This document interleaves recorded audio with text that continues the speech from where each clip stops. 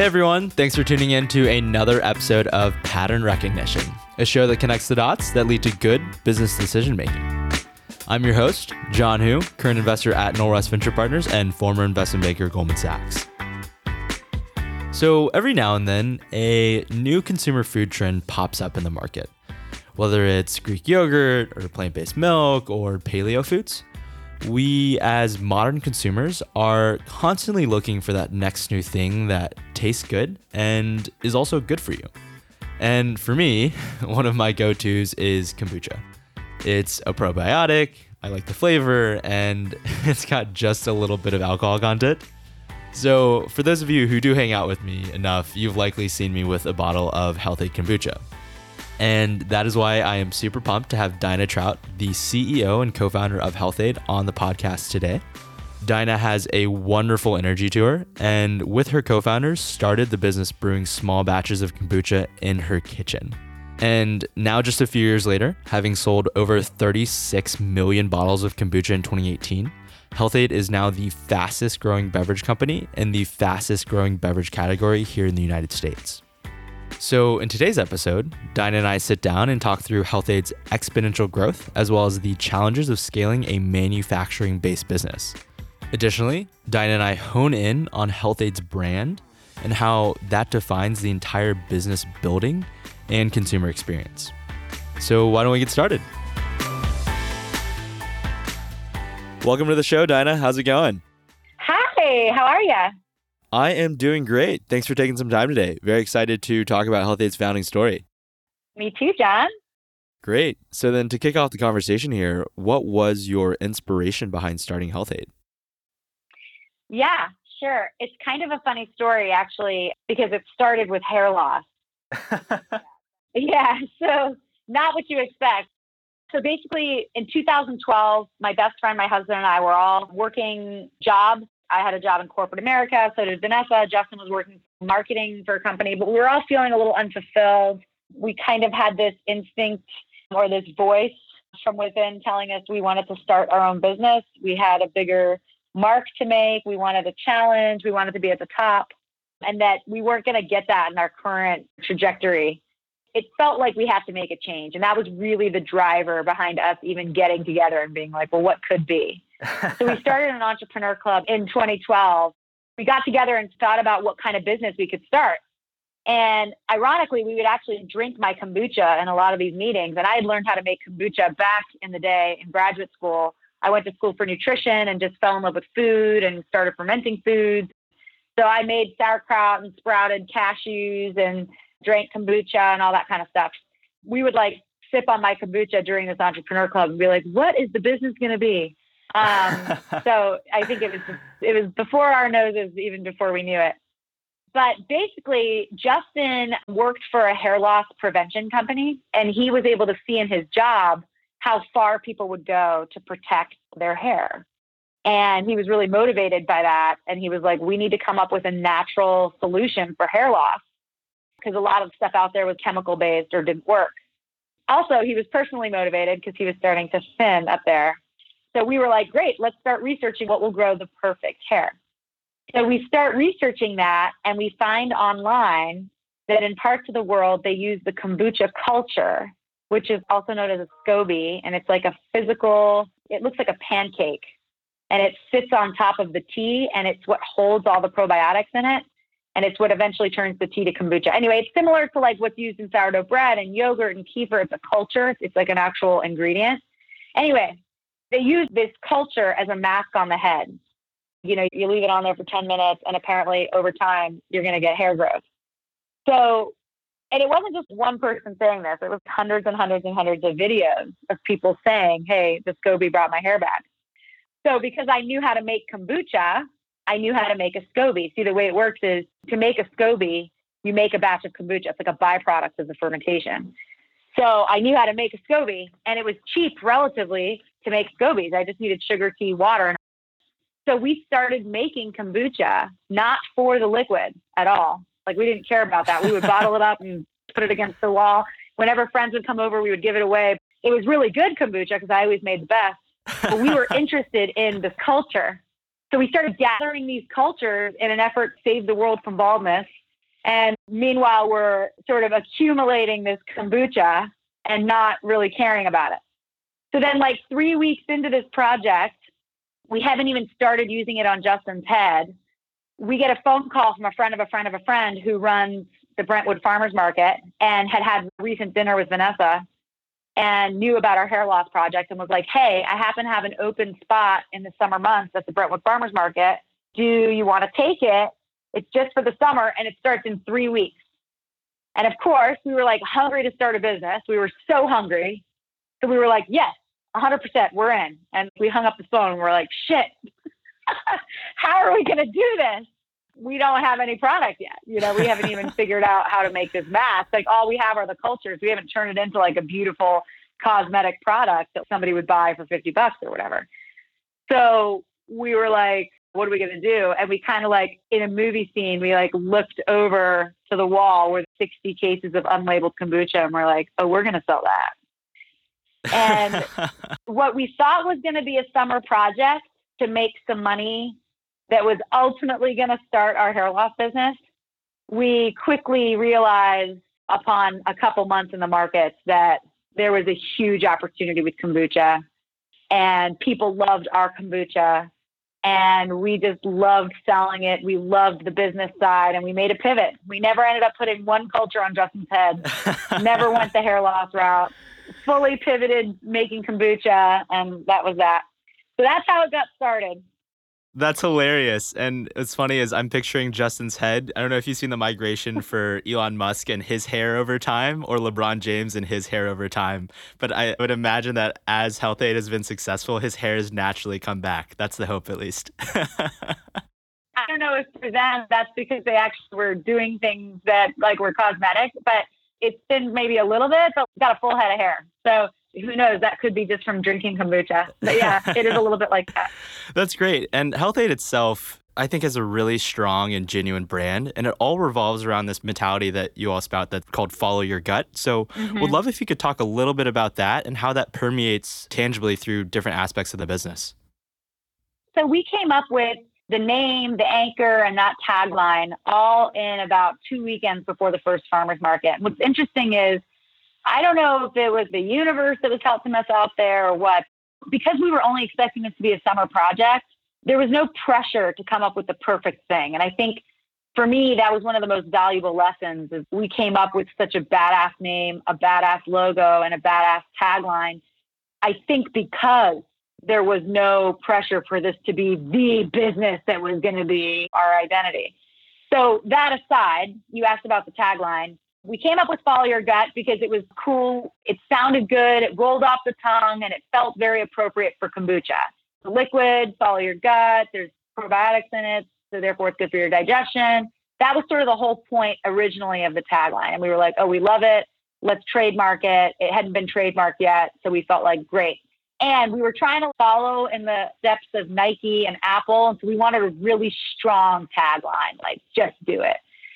So we came up with Follow Your Gut. We had no idea that it was going to be our whole ethos as a company. We talked about the origin story to the first farmers market, but since then, and it's been 6 years, almost 7. In March, it'll be 7 years since we sold our first bottle at Brentwood. So in 6 short years, we've built a whole big business. We're in 18,000 stores. We're sold in every state. We'll sell 36 million bottles this year. We've got 200 employees.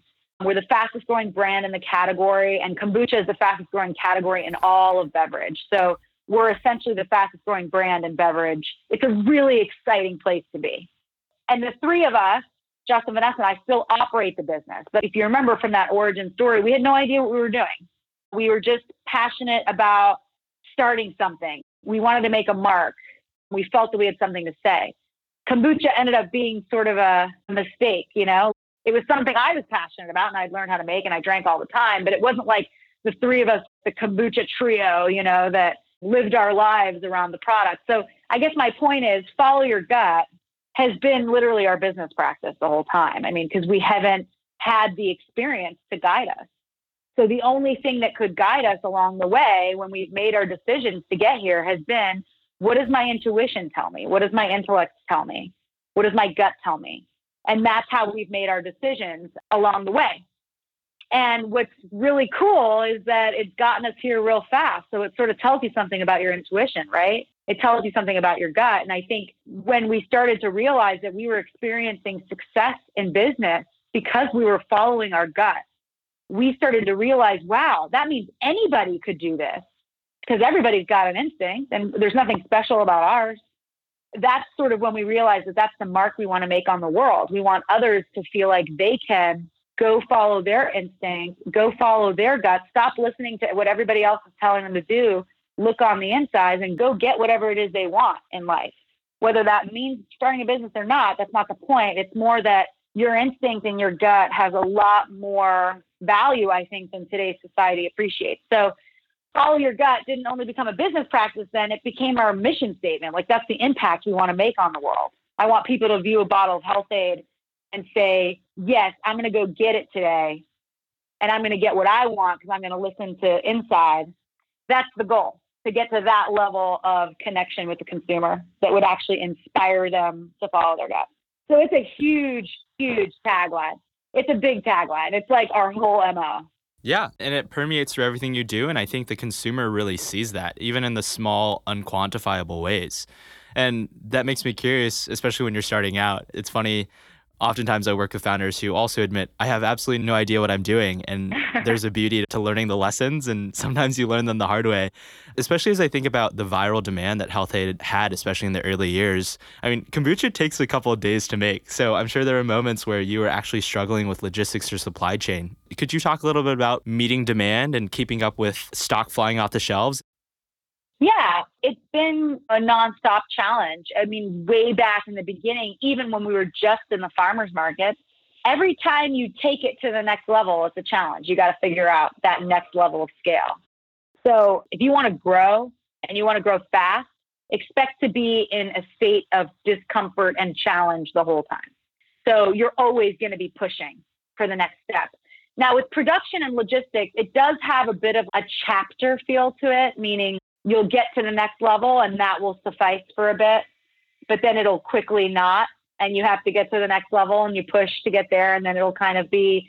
So there is a part in logistics and supply chain where it hums for a little bit, but then if you're growing, you got to quickly push it to the next level. So in our lives at Health-Ade, there's been probably 12 major hills with manufacturing and getting to that next level in terms of supply chain. So back in the farmers market days, you know, when we went from like 1 market to 7 markets and we all had our full-time jobs yet, so it wasn't like we had time. When we were making it just for 1 market, I was making it like you make it at home, you know, brewing tea, putting it in a glass jar, doing it all by hand. I didn't have a filling machine, obviously, in my kitchen. And that was okay to do because I was only making 60 cases of kombucha a week. It was still taking a lot of time. But as soon as you go to 7 markets, and you're making 7 times that, well, suddenly you can't do it like that. So you've got to push to the next phase. You got to say, what's going to make this better? What's going to make this go faster without compromising the quality? So even in the very beginning stages, you're pushing yourself in those ways. So product flies off the shelf. You can't make enough. It's a struggle.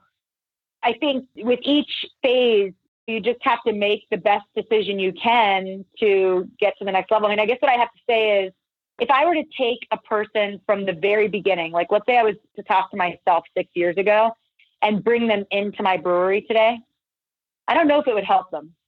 I think if I took my 2012 self and brought her in to see Health-Ade today, I think she would be extremely discouraged because she'd be like, how the hell am I going to build that? And the point is, she doesn't need to know 6 years ago. She just needs to know how to get it to the next step. And the next step after that will become clear because those problems will be very real to her at that time. And she'll, you know what I mean? So my whole point is it's a step-by-step thing. And at each stage, it will be clear to you what the next sort of ideal state is. And all you got to do is get it that one step better. And then you can stay there for a bit. And then you'll see, okay, there's another step approaching that's even better. And then eventually you'll get to that place where you're like, holy shit, I don't even know how I got here. Because it's just all you have to do is see one step ahead. Does that make sense? Yeah, that makes complete sense. And I think you put it very well, where if you think about 6 years in total of work, it's really daunting. Instead, you should be breaking up step by step. And that's how you build a business, is tiny step by tiny step, which ends up to these large highlights. Step by step. Yep. And you don't even have to see the whole staircase, I think is the point. A lot of people say, how do I even get there? And it's like, well, you don't even know where there is yet. So just don't worry so much about all the steps. The steps will become clear. So it's not just that you go step by step. It's also that, like, be okay with those steps up ahead. Some of them aren't clear yet.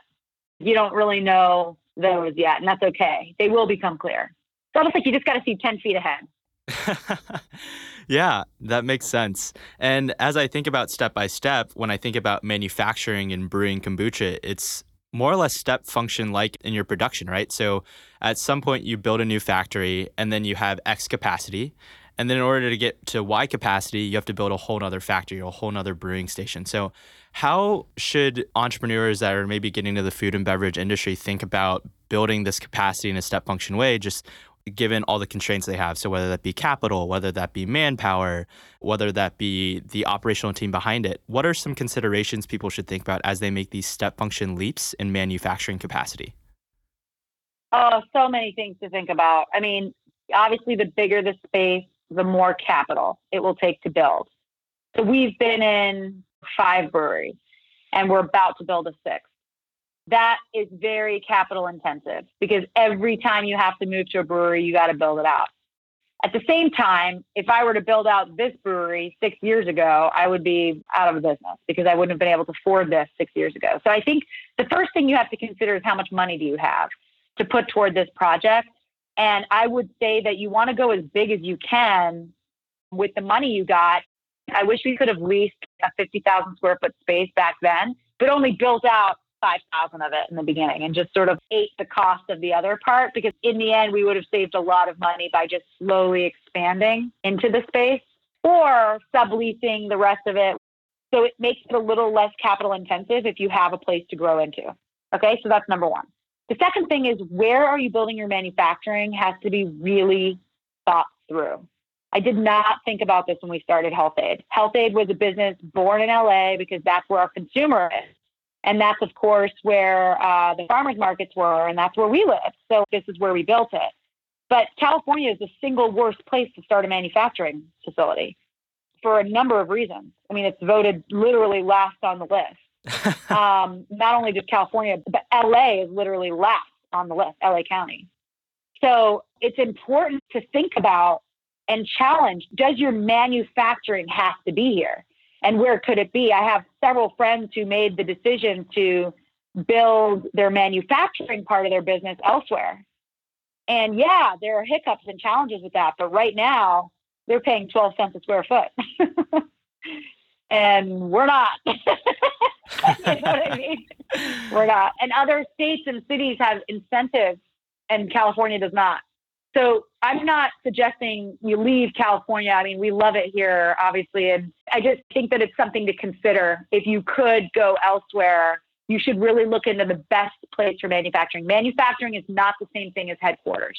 It is where you make your product, and you're going to have to get real tight on dollars because you have to compete in the marketplace. And your product ultimately has to cost what somebody's going to pay for it, right? And if you've got competition in the market, so let's just take kombucha as an example.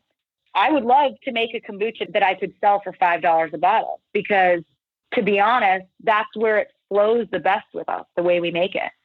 But I've got to be competitive. I'm selling it for $4. So where do you think those dollars get tightened? We've got to tighten everything. We have a tiny space. It's super efficient. Like, we're constantly tightening down in the brewery. So again, it's just something to think about when you enter manufacturing. It is not the same as the other parts of your business, and you really have to think about cost in manufacturing. And then I think the third thing to think about is, do you have somebody on the team that can help you see the future? I think manufacturing is one of the most important places to have someone that's been there and done that. This is one place where follow your gut may not work as well. It's like, I hired somebody who was in manufacturing for 25 years, had engineered 6 breweries, had worked in kombucha for 11 years. He was definitely the most expert person you could hire for manufacturing kombucha. And boy, was it one of the best decisions I ever made to hire him. He was able to see where we were and help us take it to the next step. So then with that, I'm curious, are there any recurring themes or patterns that you find consistent within any successful consumer company? I really believe that to be fast growing, I think the theme across no matter what company you look at is going to be there's a lot of hustle happening. So that makes you think about who you need to hire, hopefully, to help you in your endeavors as you grow. And for us, the number one thing we look for is grit and ability to just work hard and fast and hustle, because it's not a comfortable path. So you need people that are cool with that and that kind of operate best in that world. Yeah, it's definitely a trial by fire. Yeah. So last question for you, Dinah. It's around the startup ecosystem and diversity. Specifically, I think there's still a really systemic imbalance between male founders and female founder representation. So what are some things that either we as investors or we as entrepreneurs and employees can do to help foster a more diverse startup ecosystem? I personally am not a believer that it necessarily has to be 50-50. I think there's going to be a natural tendency for every profession in terms of what balance there is of women and men. I mean, obviously, I'm a huge believer that women can do it just as much as men, obviously. I think it's more just that certain professions are going to have more males, certain professions are going to have more females, and I don't know what that is for CEO. My goal for CEO and founder is for it to be exactly what it should be naturally. I want to identify the people out there, women or men or whoever, that want to do it, but for whatever feel like they can't, and help them realize they can. So how do you do that? Well, you do things like podcasts where you interview other founders that have been there and done that. That makes somebody who's on the edge think, well, if they can do that, I can do that too. You help by fostering supportive environments and mentoring other people that are at the beginning stages to help them through those tough beginning times. It's like you just got to look around and put a hand out. But at the same time, somebody still has to step up and take your hand. So I think the point is it's not like a lowering of the standard or anything like that. It's more looking out there and saying, hey, who wants in on this? We want to help you get here. And then you might get some more takers that don't look like your traditional taker. But I think the pendulum is swinging in the right direction. I mean, if you looked at entrepreneurs 10 years ago, it was way worse. And now there's a whole community of female founders, and it's growing. And it's growing because we're growing in our power of voice. And therefore, other females who want to do this are saying, hey, I can do this too. Got it. That makes sense. And then actually one last quick question for you, Dinah. It's around product roadmap. I'm curious, for Health-Ade, is it an exploration of new flavors, or is it maybe a completely new product? Not even kombucha, but maybe something else that's around health and wellness? Both. So within kombucha, we've got to stay competitive and launch new products, because as we expand into the mainstream consumer and the mainstream buyer, like store buyers, they want different flavors, they want new flavors, they want mainstream flavors. So our flavors have sort of evolved toward the mainstream recently because we're trying to make kombucha accessible to all. So somebody might be more willing to pick up cherry kombucha than like a turmeric kombucha, as an example. So again, not compromising on any of the ways that we make it. We're just sort of evolving our flavors and adding new flavors that are going to be more appealing to the masses. So that's one way that we're innovating in the future. And then, yeah, I mean, we're thinking about what's next after kombucha. I mean, Health-Ade, funny enough, though it was a name, again, we just picked right in the weekend, it's a pretty awesome name, and it means better for you beverage. And I think there's a lot of opportunity outside of kombucha in that space, and we're definitely thinking about it. So I don't know if like next year we're going to launch something new, but I think in the next couple of years, you'll see more out of us than kombucha. That's great. Well, Dinah, thank you so much for the time. This has been a ton of fun, and I will continue to be very happy Health-Ade consumer. Thank you so much, John. It was really nice talking to you. Yep. Have a good one. Bye. Once again, a big thank you to Dinah for joining us today. I have personally been picking up bottles of Health-Ade on my Trader Joe's runs for at least 3 or so years now. So this episode was a ton of fun to make. And if you're not already a kombucha consumer, I know it seems a little bit hippie bougie, but I strongly recommend, for the sake of your gut health, to grab a bottle of Health-Ade. In the meantime, if you enjoyed the show, I'd love if you gave a quick rating and review, as well as sent any feedback or guest recommendations my way. You can reach me on Twitter at John Heezy, that's JohnHeezy, or on Instagram at JohnGhu, that's JohnGhu. So thank you all for tuning in, and I'll talk to you next week. Bye.